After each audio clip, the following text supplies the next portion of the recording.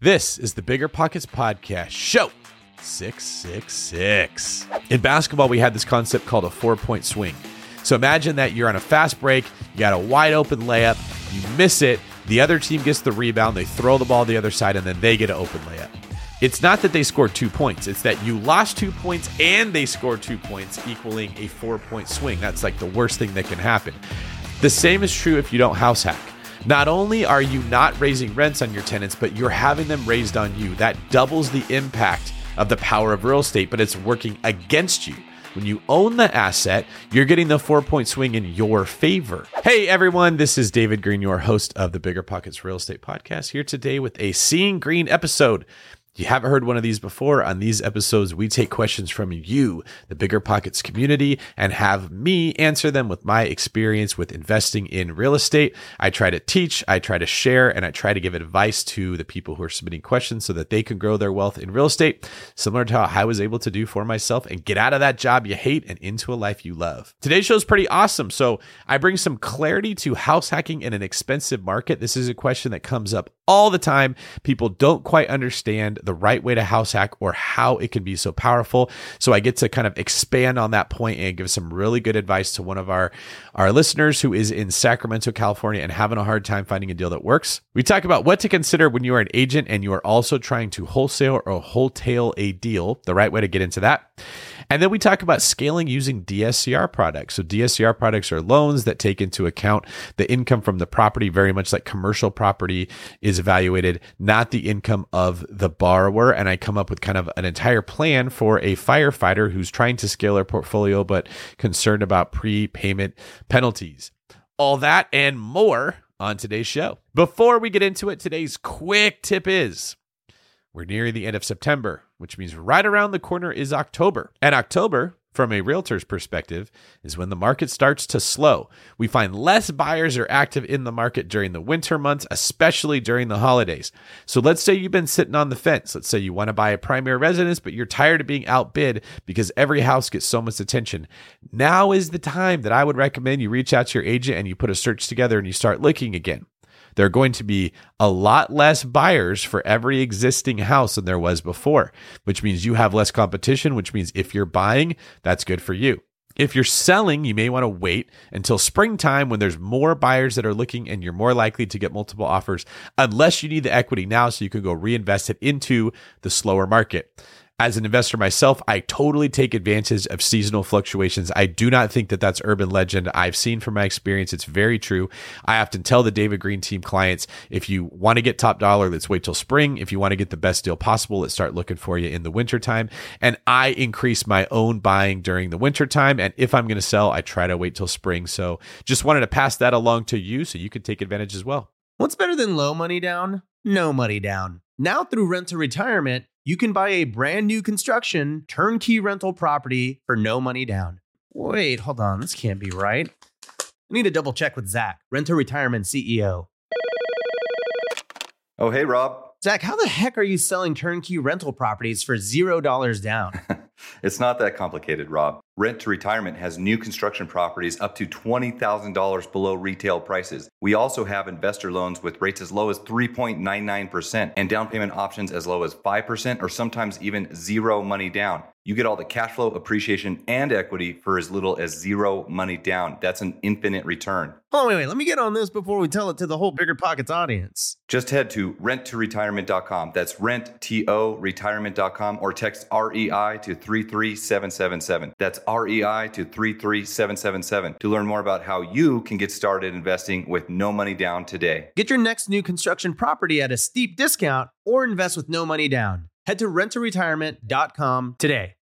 Finding rental property insurance has been a headache for the past few years. You know the feeling. You're scrambling, calling 20 different insurance agencies in a dozen different cities, struggling to protect your portfolio at the right cost. But I'm going to tell you a little secret that'll change everything. Veteran investors don't go through the everyday insurance companies. They just use NREG. NREG, that's NREIG, provides insurance solely for real estate investors. They've built the largest insurance program in the country for residential tenant-occupied, vacant, and renovation properties. The best part? You can put all your properties on one insurance schedule and one monthly bill. And you can add, change, or remove properties without having to cancel one policy and purchase another. They insure properties from single-family rentals up to 20-unit multifamily dwellings, vacation rentals, mobile homes, condos, and more. Trade catchy jingles for cash flow with insurance made for investors. Visit nreg.com/bppod to request a proposal. nreig.com/bppod. We know, and you all know, why it's super important that good tenant screening is absolutely critical to your management process. Luckily, RentRedi, the comprehensive property management software, has a new feature that makes tenant screening a breeze. In addition to TransUnion certified tenant screening, RentRedi now offers proof of income verification. RentRedi's automatic tenant proof of income verification ensures an in-depth check of each applicant's financial stability. With Plaid certified tenant income and assets reports, you can see a potential tenant's income summary and total earnings by month. All tenant screening and verification is paid by the tenant and done through the desktop and mobile app. It's time to say goodbye to gut check tenant screening and feel confident renting out your property with RentRedi. And as a matter of fact, all BiggerPockets pros have RentRedi included in your pro membership. If you're not a pro, RentRedi is offering you 50% off of their annual plan. New customers visit rentredi.com and use code BP2024. That's RentRedi.com. Using code BP2024. That's BP, like BiggerPockets, in the year 2024 to save 50% off of 1 year of RentRedi. Okay, let's get to our first video. Hello, my name's Jessica, and I live in Dayton, Ohio. And I'm a relatively new listener, but I love the Seeing Green episodes the most. So, David, I'm really hoping you can help me with this question. We are looking to get into the real estate investment market. Both work full-time. Our home has really appreciated. And so we took out a home equity fixed loan for about $53,000 in hopes that we could then have money to put down towards a rental property. We're finding that a lot of the homes that are within our price range, which we're trying to stay as close to $100,000 as possible, which in this market in the Dayton area isn't unheard of, but it's definitely difficult. Our realtor mentioned that another client she's been working with, recently started Airbnb-ing their property as a long-term extended stay Airbnb. So she said they had a lot of success renting it out to families who are looking to move but who haven't secured a new home yet and need a place to live for a couple of months. Or the other thing that is really, really popular around here, we have several large healthcare organizations in the area, and they're growing. They're massively growing. So that's booming. So my thought too is what stops us from using a long-term, turning it into a extended stay short-term rental? And I haven't heard you guys talk a lot about that. I don't know what your guys' thoughts are. It seems that the profit, it's a lot easier to get a property to cash flow in today's market using that strategy. And so I just was curious what your thoughts were on that. All right. Thank you, Jessica, for that question. Also, please give your dog a high five or a high paw for me. We saw a little cameo there in the back. Very cute. Wanted to get into show business, I see, and it worked. Also, thanks for saying that Seeing Green is your favorite of the BiggerPockets podcast. I appreciate that, mostly because I'm here and you're seeing green. All right, so let's get into your question. I like it. You're talking about, I think what you call them more extended stay short-term rentals. There's all kinds of names. I typically refer to them as midterm rentals.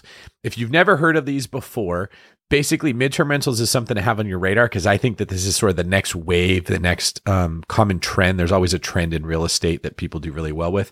This is the next one. I've got 13 units that I'm working on rehabbing right now to bring online. And when that happens, I will have more information for you guys about how to run them efficiently, how to run them productively. I'll be able to bring all the education that I can. If I talked about it right now, the problem is I would be speculating. I'd be telling you what I think works and what I'm planning on happening, but I don't have the data yet to support it. So I don't like to talk until I know for sure. It's just my personality. So keep an eye on that. The reason midterm rentals have sort of become popular and are becoming popular is because many areas are outlawing short-term rentals. And when they say you can't do short-term rentals, they're typically putting a limit on how long someone can stay in the place as the minimum amount of time. So they'll say they got to be there 30 days or more. You can't rent your unit out for less than 30 days. This is the case in many parts of Hawaii where I own real estate, where Brandon lives. And then other municipalities are sort of adopting this because the neighbors don't like these people coming in for 2 days and throwing big parties and kind of bringing a bad name on short-term rentals. So because there's moratoriums put in place and laws being changed that force someone to stay in a rental for 30 days or more, you're seeing a lot of people that are owning real estate are getting into catering to people that would stay somewhere for that long. And who's that going to be? Traveling professionals like nurses or corporate executives, people that are maybe moving near a hospital because they have a sick family member that's going to be there for a long period of time and they want to be close by. Somebody taking a temp job sometimes, maybe someone who's moving to an area but isn't sure if they want to buy or if they want to rent. Like sometimes you take a job somewhere and you don't know if you want to buy a house. Well, you don't want to pay the expensive rate of a short-term rental. You don't want to live in a hotel. So you've got these like medium-term rentals, which is what I'm calling them. I've also heard them called long shorts. Extended stay short-term rentals was the phrase that you came up with there. And that's what we're doing is they're furnished just like a short-term rental. They operate just like a short-term rental, but you don't charge as much because you're not renting them out nightly. And they're a little bit less work on the spectrum of tons of work versus very little work. Tons of work tends to have higher profit margins. So maybe I look at it like short-term rentals are at the very, very end where you get the most profit, but the most work.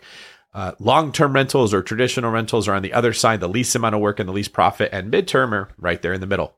So I'd like to be able to tell you more about it. I don't know for sure. I'm anticipating it's going to be very good.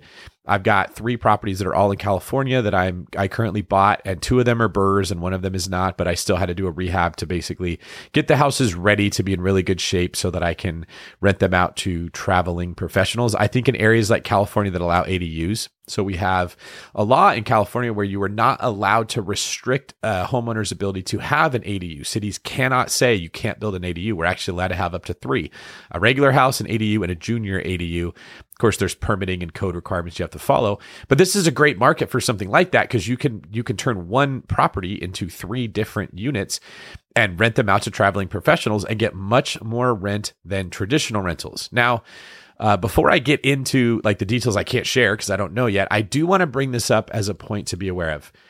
I would anticipate that like you knew that short-term rentals weren't going to last because the neighbors complain. So if you were paying attention, you would have anticipated like I did that medium-term rentals would be the next phase.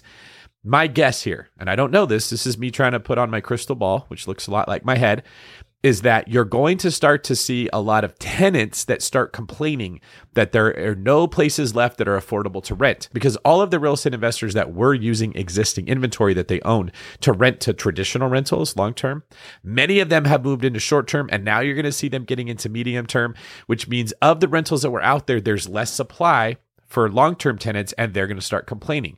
When that happens, you typically see politicians pass laws either at the federal, state, or local levels that restrict your ability to use rentals maybe as a medium term or short term. So again, there is no quick answer to real estate. You always have to be adapting. You need to be listening to podcasts like this and staying ahead of the information curve so you don't get stuck with an asset that you can't use the way you intended. I would expect some backlash from the tenant pool that have been renters for a long time as they see their ability to find places to rent is diminishing and the rents are going up on those significantly because the supply is restrained. So to sum up what I just said, I think the future is midterm rentals. I think after that, you're going to see laws that are passed that force landlords to rent their places out as long-term rentals. And that if we don't build some more freaking houses in some of the busiest areas, this is going to constantly come back to make investors look bad. And it looks like you had a follow-up to your original question that I missed. So we're going to air it now and I will reply. The other thought that I have that I wanted to throw by you guys and see what you thought. So we have several friends who are also interested in getting into the game. Accumulatively, we could probably put money down on a very nice or multi-home property and do a long-term rental that way. And we have friends who have a little bit more experience than we do, who are interested in partnering. But honestly, and it sounds great. We're very interested. We trust these guys. They have more experience, so we would love to learn from them.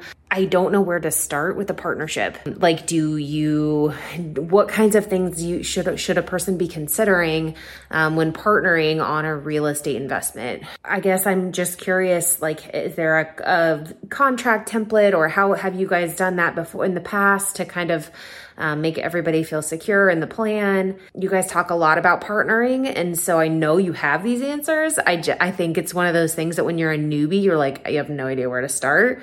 But when you've done it a few times, you don't realize the little details that the newbies are wondering. I'd love to know your thoughts. Can't wait to hear what you think about these things. Thank you so much. When it comes to partnerships, first off, let me say everybody at Bigger Pockets, all the different hosts and personalities and advisors, we all have a different perspective on this. And a lot of that comes down to different personalities, different business goals, different perspectives. There is no right or wrong answer. There is a right or wrong answer for you. Now, this may come as a surprise, even though I do talk about partnerships. I tend to err towards not being in favor of them. In fact, I have people that reach out to me about partnerships, and it just always seems to go wrong whenever I take that road. I recently did one with someone that I didn't know, and something came up right after the partnership that caused me to sort of question how much I can trust this person, but I've already got the money in the deal. I don't really love that.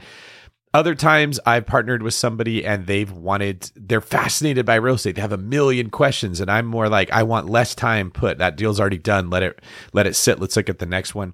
So we have different goals. If I do partner, there's a couple rules of thumb.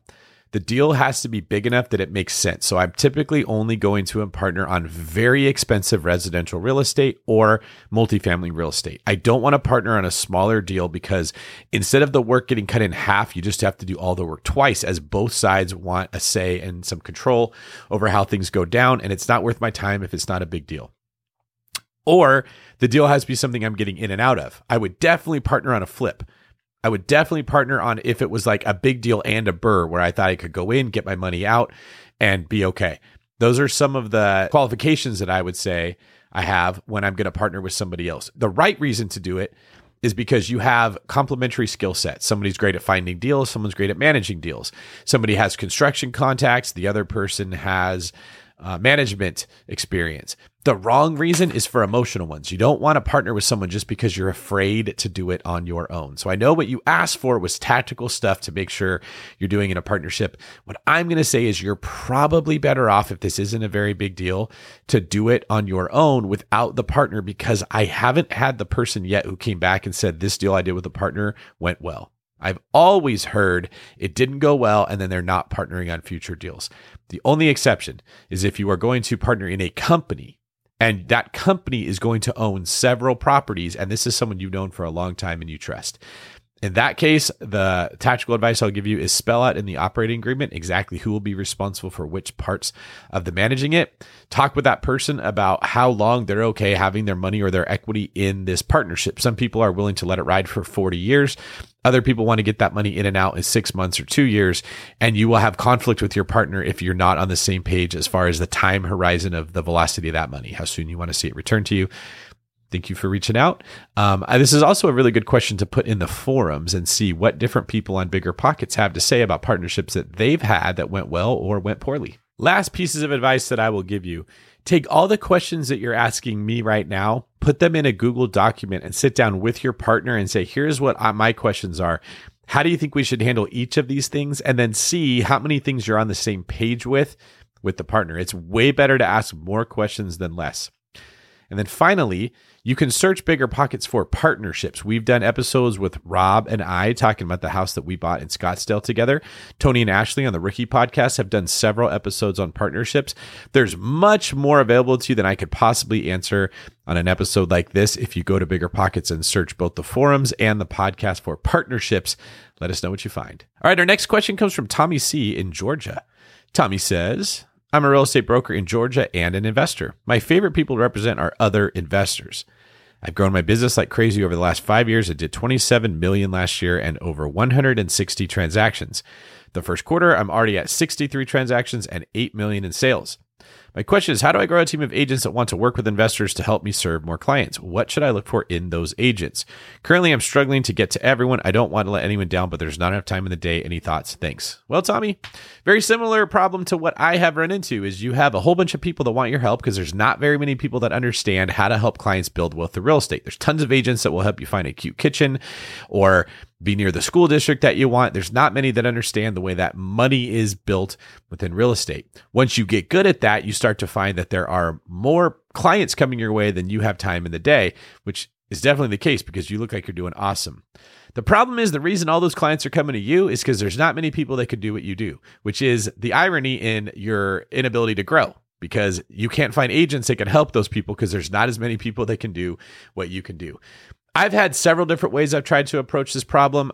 They've all been serviceable. None have been amazing, right? One way is I've tried to train agents how to do what I do. The problem with that is you'll often spend a ton of your time and energy training the agents instead of helping the clients. And then those agents either won't get it figured out or they will get the information and leave. This happens all the time. Another one is that they will understand the information, but they won't have the same work ethic or integrity that you do. So they will know how to run the numbers. They'll know how to find the houses, but they treat the clients like a transaction. You're just a number. I'm here to get you in and out. The clients don't like how that feels. You lose your future business. The reality is it is very difficult to grow a real estate sales team. One of the hardest things that there is to grow.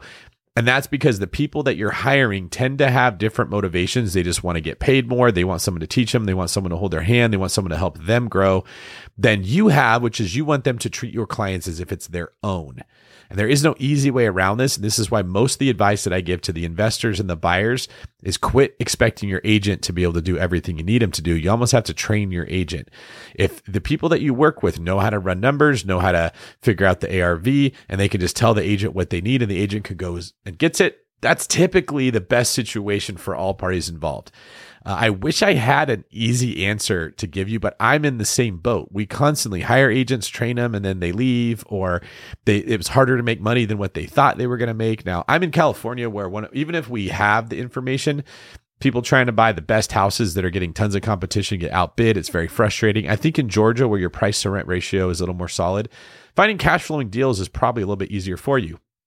In fact, I like your model so much. I'm actually going across the country. I just got back from traveling for 30 days and meeting with different agents to try to find David Green team expansion agents in the markets that cash flow strong. So when people come to me and want to buy investment property, I can say, boom, I've already got this person that I've trained. Might be worth you and I having a talk at some point in the future. But that's really the challenge that you're having, is that we have to figure out a way to serve our clients. That's the ultimate goal. And doing that is something you've done well. That's why you've grown the brokerage so big.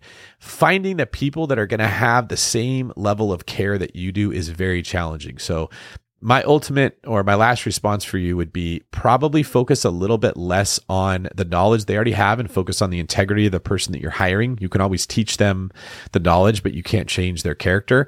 And focus on hiring agents that also own property. That's part of why you work so well with investors, is you are an investor. You understand when you're looking at the deal what you would be doing for yourself, so you know how to help the clients. If you find agents that also own real estate, they are much more likely to be looking at that opportunity for the client from the lens that they would be looking at it themselves. And we always do better when we're thinking about what benefits us than when we're thinking about what benefits other people. So if you can get those interests aligned, that will help. Thank you for your question. Let us know how that goes. All right, we've had some great questions so far, and I want to thank everyone for submitting them. Please take a minute to make sure to like, comment, and subscribe to the YouTube channel if you're listening to us on YouTube. I got all dressed up for you guys today. What do you think about the clothes that I'm wearing on today's show? Here are some comments from our previous episodes I'd like to share with you. Mateus Chaves says, "Thank you, David Green. I listen every day to your podcast." Well, first off, thank you for thinking it's my podcast, but I'm really just a humble servant of the podcast itself. I'm finally going to get myself into real estate, and this was the show that gave me the final push. Okay, that makes me feel good. I'm very glad to hear that I helped you get over that hump. Have very low expectations for your first deal, slightly lower expectations on your second deal. By your third deal, you can expect to be doing pretty good, and by the fourth, fifth, and sixth deal, you'll probably be good at it. That's the best piece of advice I could give you. Next comment comes from Rivera. I love the long answers. Love David with and without the others. The entire show with all of his personalities is incredible. Well, thank you for that. I've often wondered if I need to keep my answers shorter or if I should go on the longer stream of consciousness so you guys can kind of understand the logic behind why I give the answer. Glad to hear that you like it when I take a little bit more time and effort to answer the questions. Tim Coughlin says, what happened to the green background? How am I supposed to know that this is really seeing green? Funny you say that, Tim. Sometimes I forget to change the light that's behind my head because I am so excited to start sharing information with all of our audience. Today's shows was one of those shows, and because I saw this comment, I went back and re-recorded everything with the green light instead of the blue. That's one of the telltale signs that it's a Seeing Green episode. A few other telltale signs you can know.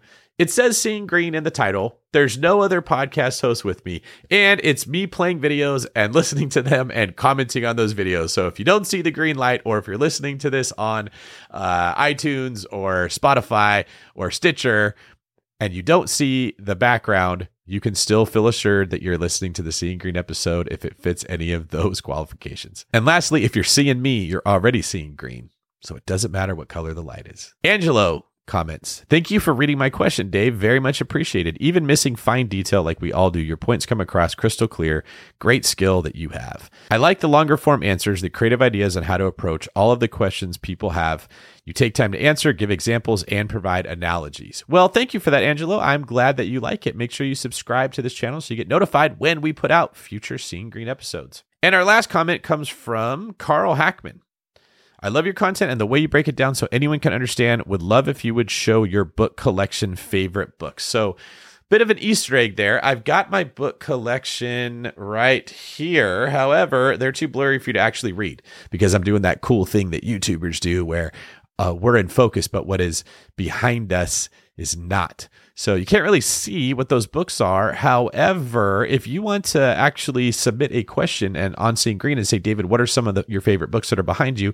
Maybe I'll take a minute and make a segment where I pull those books out and show them to the camera so you can all see what some of my favorite books are. All right. Are these questions and are these comments resonating with you? Do you have situations that are similar and you'd like me to answer?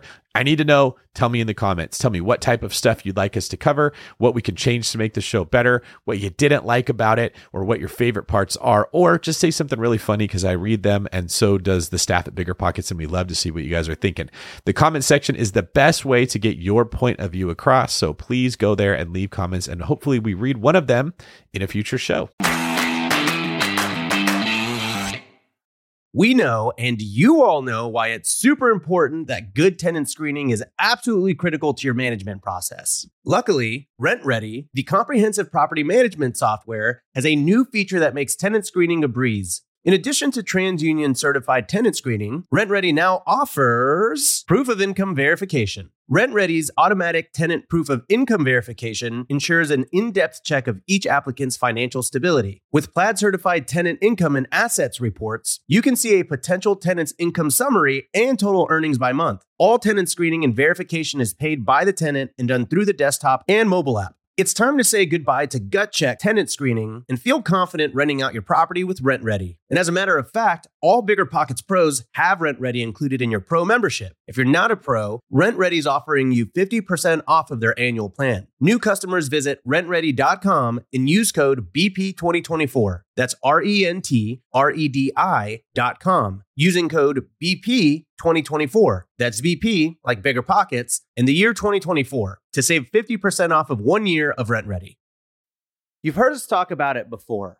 High interest rates are crushing real estate investors, leaving even some of the best investors in need of funding now. But with today's liquidity crisis, who can fill the demand? With Fundrise, America's largest direct-to-investor alternative asset manager, you have the opportunity to. Fundrise's new opportunistic private credit strategy was designed specifically for this new market environment. Fundrise supplies high-demand bridge financing on high-quality assets with credit-worthy borrowers. Top real estate investors get the funding they need while you walk away getting paid a healthy interest rate. To date, Fundrise has completed more than $500 million worth of private credit deals with an average net interest of 10.8%, and they've already amassed a pipeline worth more than $300 million. Don't sit on the sidelines. You can take advantage of this unique window of opportunity while it lasts with Fundrise's new private credit strategy. Ready to start? Go to fundrise.com/pockets to learn more. That's fundrise.com/pockets. This is a paid endorsement for Fundrise. Past performance is not indicative of future results. All investments can lead to loss.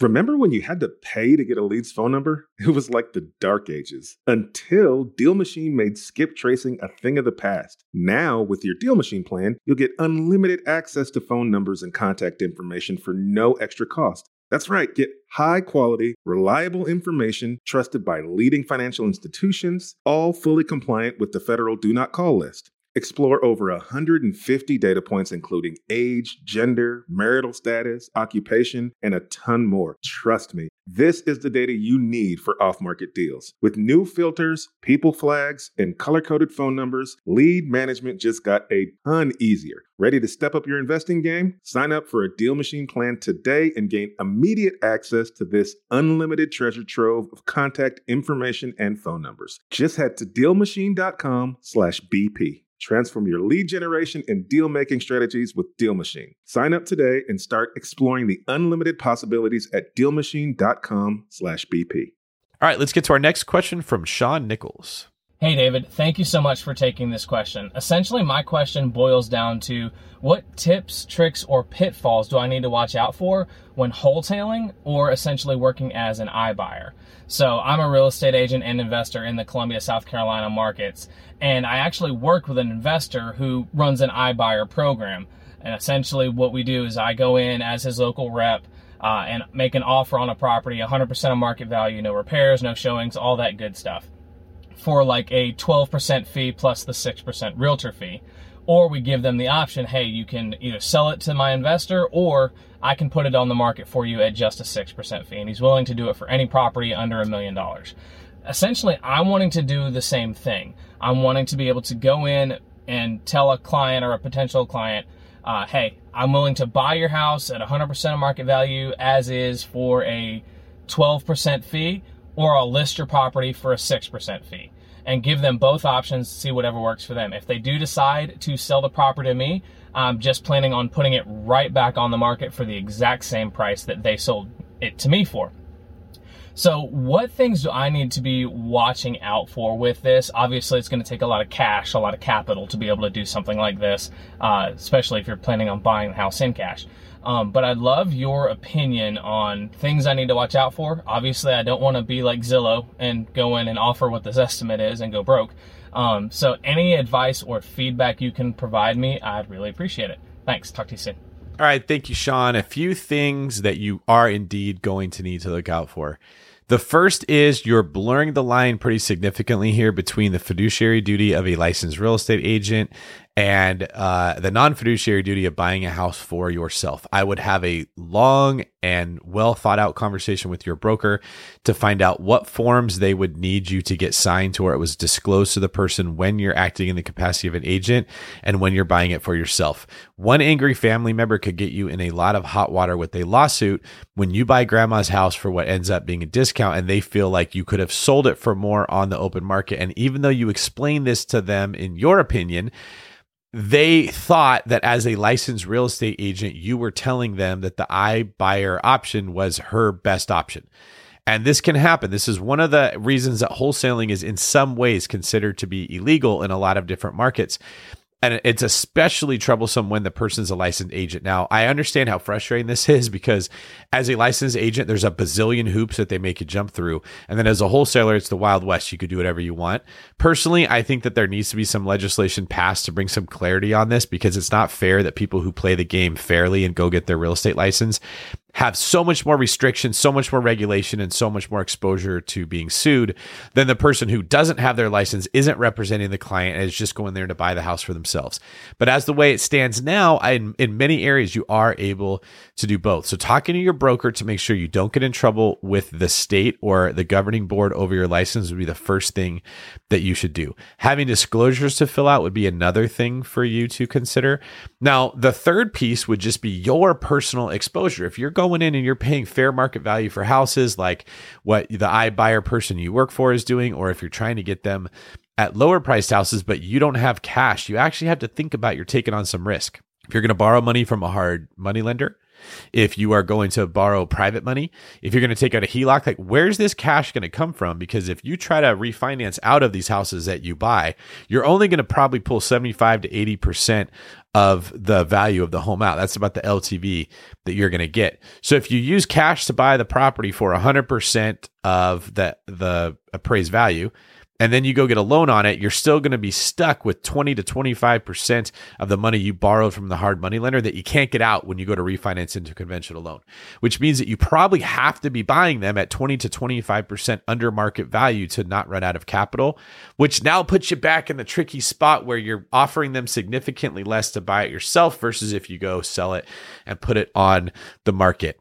I don't know for sure, and I can't give you legal advice, but here's what my gut is thinking if I was in your spot. I would find a different licensed person to refer business to when you find a person that wants to sell it and put it on the market, and focus more on buying the houses that you want to buy yourself than trying to do both, and sort of remove yourself from that legal problem that you can run into when you're trying to act in two different capacities. Thank you for your question, and let us know how that goes. And our next question comes from Tony Spencer. Tony asks about scaling using DSCR loans. If you haven't heard of these, DSCR stands for debt service coverage ratio, and it's a fancy way of saying a loan that is based off income the property makes, not income that the borrower makes themselves. Hello, David. I wanted to ask you a question about scaling a portfolio, specifically investing in short-term rentals. My understanding is that a DSCR loan has a 5-year prepay penalty. And I'll say most of them do, Tony. And a 5-year prepay penalty means if you refinance or sell that loan or pay it off in any way within 5 years, you typically are going to receive a penalty and money that you have to pay back to the lender because they gave you that loan expecting to receive interest on it for at least 5 years. Right now, I'm buying an investment property with about $400,000 in equity once it's done. My debt to income ratio is now max, so a DSCR loan for my first out-of-state short-term rental makes the most sense. Like I said earlier, DSCR loans take into consideration the income from the property, not the income from the borrower. So if Tony's debt to income ratio is maxed out and he can't get a loan with his own income, he still can with the property's income. But then how do I buy the next few deals after that? I'm sure I can just save up the cash for another down payment, but that could easily take 2 to 3 years. Is it possible to do a HELOC on a DSCR property, or do I just bite the bullet and pay the penalty once I've got the equity needed? I do have roughly $750,000 in equity in my primary residence, but my wife and I are really not comfortable pulling that out. Another possibility I've considered is some type of partnership deal, but that is totally foreign to me, and that's definitely not my preference.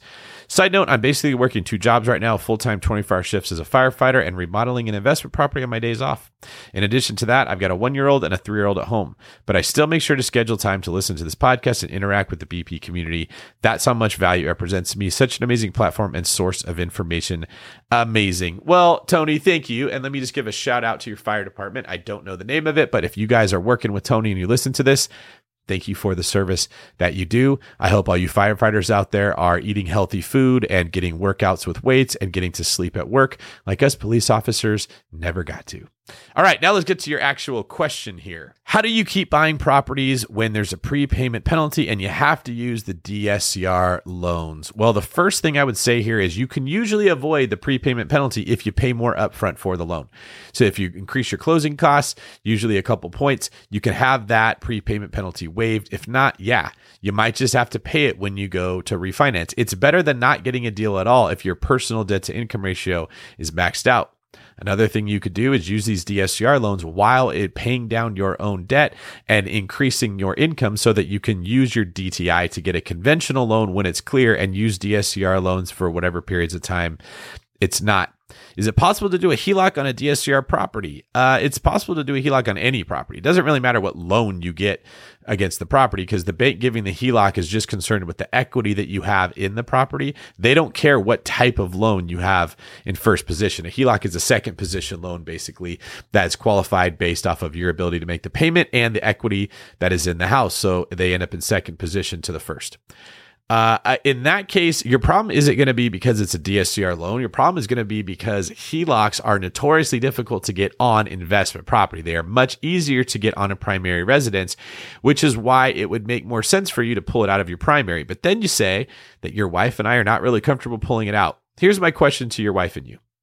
Does it matter if you're pulling the equity out of your primary residence versus the investment property? Are you planning on not making the payment for either one? If you're a firefighter, I'm assuming that means that you can work overtime if you end up in some kind of financial jam and you have to pay back the loan that you took out. So if you're going to take a HELOC on investment property, why wouldn't you just take a HELOC on your primary residence? You're going to get a better rate and it'll be easier. In my mind, it doesn't really make a difference which asset you take the HELOC out against, especially if you have so much equity in your primary.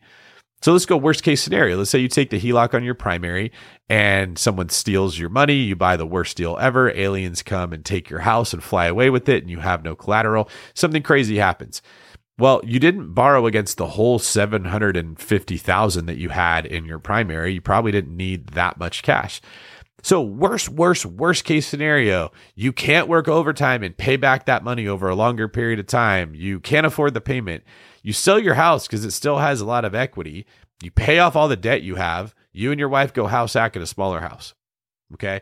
That's not ideal, but that's not bad for a worst case scenario when you could be buying more real estate with the money that came from that, growing a portfolio that will pay your mortgage for you and your HELOC for you with the rental income that comes in. So I'd probably have the conversation about why are we afraid about taking a HELOC on our primary, see if you can get to the bottom of where those fears come from and maybe look at that differently. And then, yeah, you're probably going to have to use DSCR loans until your DTI is changed. And that's okay. If you got to pay a prepayment penalty, that's okay. If you don't want to pay the prepayment penalty, get the loan in the beginning and pay to not have it. You're just going to have to pay a little bit more upfront. Thanks for that question. And I hope work goes well and you stay safe out there, brother. Next question comes from Chris Roberts in Chattanooga. It's funny. I was just in Chattanooga not too long ago, flying out of their airport. Hi, David. BP has become sort of therapy hour for me lately, and I appreciate it. I've spent my life in the food industry and need to be doing something different. My wife and I bought a second home to fix up, got a HELOC on our primary residence to finance the rehab, and now I'm trying to figure out if we should sell the primary when we're moved in, walk away after the HELOC is paid back with maybe $15,000, or keep it and rent it out. That'd give me about $450 a month in cash flow considering the HELOC payment in this equation, and then the journey could start. I'm also a real estate agent here and love working on project homes. I'm just feeling a little lost in the direction to take with my life, but feel like BP could be a part of it.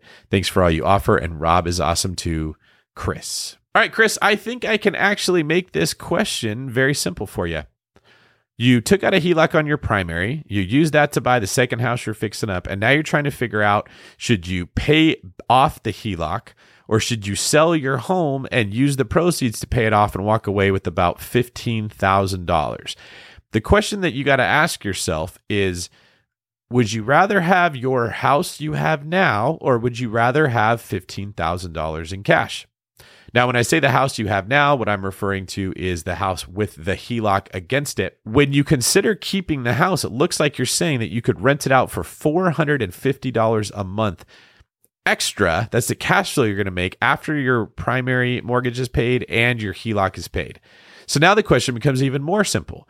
Would I rather have $450 a month or would I rather have $15,000 in the bank? Let's do a little calculation to see what kind of a return $450 is on $15,000. We're going to take $450 times 12, which is $5,400. Divide that by $15,000. And that's a 36% return on that money. So do you think you can sell that house, take $15,000 and get more than a 36% return on the money?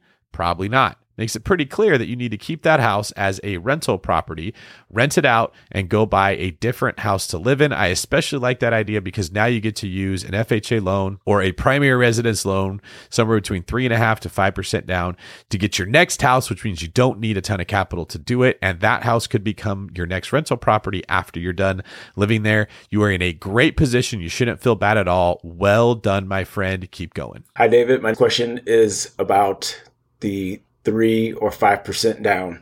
You've mentioned several times that your suggestion is to take great funding, put 3 or 5% down, house hack, and then just rinse and repeat that. My question lies in the fact that I live in California. I live in Sacramento, and properties are quite expensive out here, like $400,000 easy. And I hate where I live, so it doesn't do me any good to buy something super cheap just to end up in a crummy neighborhood like where I'm currently living. So I'm looking to purchase something in a nicer neighborhood. So you're 500,000, 600,000. And if I want to house hack or create a situation where I can generate some income, then it's definitely going to be in the higher price point. So I don't understand how I can make this work according to your suggestion, because putting 3 or 5% down makes the mortgage unpayable. So can you give an example or give some specifics on how I can make this work in my California market? That would be awesome. Thank you. All right. Thank you, JD. Now, I understand that you actually had a little bit of trouble getting acknowledgement for the video submission that you put in here. I can see that you are very eager to make some progress. So a few words of suggestion for you. One, if you ever have a question like this that you feel is very urgent and you need answered, please consider, in addition to submitting it to us here at biggerpockets.com/David, go to the BiggerPockets forums and ask it there. Also, I have an agent on my team. He's been interviewed on the BiggerPockets Money Show. He's been on the BiggerPockets YouTube channel. Kyle Ranke, he and Brandon Turner are my two best friends. He works in the Sacramento market. You should reach out to him. He would be happy to help you with this question because we know that market very well. Now, I'm really glad you asked this question because it gives me a chance to clarify a few things for you. You said that it's very difficult to find a property that will generate income as a house hack when you're only putting 3.5 to 5% down. That is right. It's notoriously difficult, almost impossible most of the time. Here's where I think you got confused. House hacking is not meant to generate income. House hacking is meant to save money that you were spending on rent. It's not something that you should be approaching thinking, how much money am I going to make? It's something you should be approaching with the idea of how much money can I save? So for instance, if rent in Sacramento where you're living is $2,500 a month, and we can get you a house hack that after your tenant pays you rent, you're only paying $500 a month or $1,000 a month. You're actually saving $1,500 to $2,000 a month. Now, you're not making anything because you're still coming out of pocket somewhere between $500 to $1,000, but that is significantly less than what your rent would be. Now, you may say, well, I'm living in a house, I'm not paying rent. That's true, but you have a mortgage still. If you're able to move out of the one you're in, if you own it, rent it to someone else, break even or make some cash flow on that, and then drop the payment that you were making of maybe $2,500 a month or $3,000 a month down to the $500 to $1,000 a month that you're coming out of pocket to house hack, you're saving money and you're adding an additional property to your portfolio. Now, I'm really glad that you submitted this question and we selected it specifically because I need to highlight, I'm always telling people to house hack. But the assumption is I should be able to live in a property which takes up one of the units that would normally be rented, put very little money down, 3.5 to 5% instead of 20%, and still have it cash flow. And this is why house hackers get so frustrated. In some markets, that might work. If you're in the South, if you're in the Midwest, if you're in a place with very low price to rent ratios, and it's a fourplex or a triplex, you might be able to house hack and still make a little bit of money. But if you're in an expensive market like California, Sacramento, Northern California, the value is not that you're making money every month. The value is that you're owning real estate that's going to go up in value. The rents are going to be going up in value. The price of the asset's going to be going up in value. And most importantly, the rent that your landlord is charging you isn't happening anymore. Because when you are renting, your rents go up every year. Just like when you own the home and you get to increase the rents every year, when you don't own the home, the rents get increased on you. In basketball, we had this concept called a 4-point swing. So imagine that you're on a fast break, you got a wide open layup, you miss it, the other team gets the rebound, they throw the ball the other side, and then they get an open layup. It's not that they scored 2 points. It's that you lost 2 points and they scored 2 points, equaling a 4-point swing. That's like the worst thing that can happen. The same is true if you don't house hack.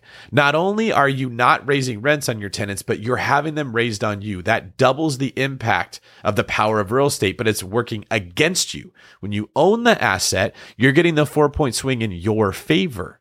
You're getting to increase the rents every year, and you're not having them increased on you at the same time that the value of your asset is going up over time, and you're adding another home to your portfolio. So what I'm getting at here is house hacking is incredibly powerful, but it doesn't work if you're trying to force it to cash flow. Don't just think about making money every month. Think about the money you're saving in doing this.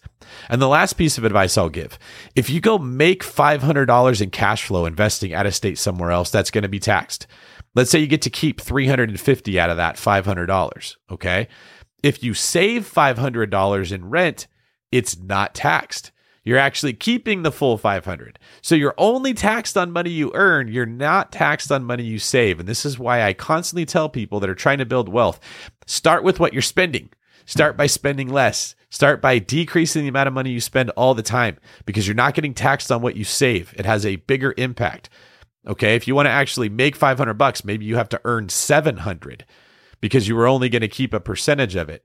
So saving $500 in rent is the equivalent of making $700 in an out-of-state market, which is very difficult to do. So hope that helps answer your question. Thank you for your patience in working with this, and get on those Bigger Pockets forums and ask more questions there.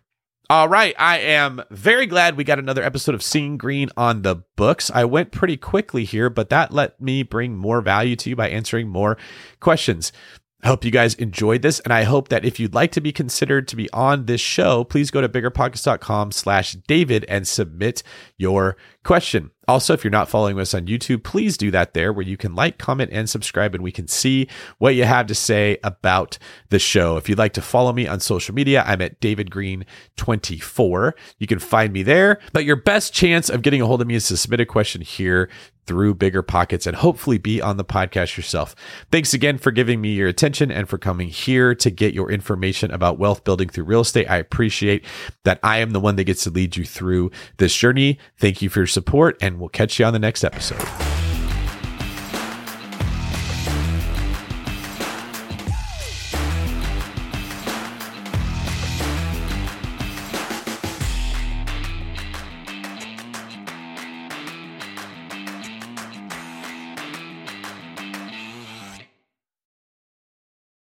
The market is changing, and finding your way can be tricky. Rates shift, headlines whirl, but your goal hasn't changed. You want financial freedom. And the best investors know it's not about timing the market, it's about time in the market. If you're ready to get into the real estate investing game or take your game to the next level, finding an investor-friendly agent is your next step. With Bigger Pockets Agent Finder, you can find the right agent in minutes. Just head to biggerpockets.com/deals and enter a few details about what and where you want to buy, and bam! Instantly match with an investor-friendly agent who fits the bill. These local market experts can help you navigate the neighborhoods, analyze the numbers, and take action with confidence once and for all. This free resource is only available at biggerpockets.com/deals. Get an agent, get the deal, and get closer to financial freedom at biggerpockets.com/deals. That's biggerpockets.com/deals to find your investor-friendly agent today. The content of this podcast is for informational purposes only. Past performance is not indicative of future results, and all host and participant opinions are their own. Investment in any asset, real estate included, involves risk. Use your best judgment and consult with qualified advisors before investing. Only risk capital you can afford to lose. Bigger Pockets LLC disclaims all liability for direct, indirect, consequential, or other damages arising from reliance upon information presented in this podcast.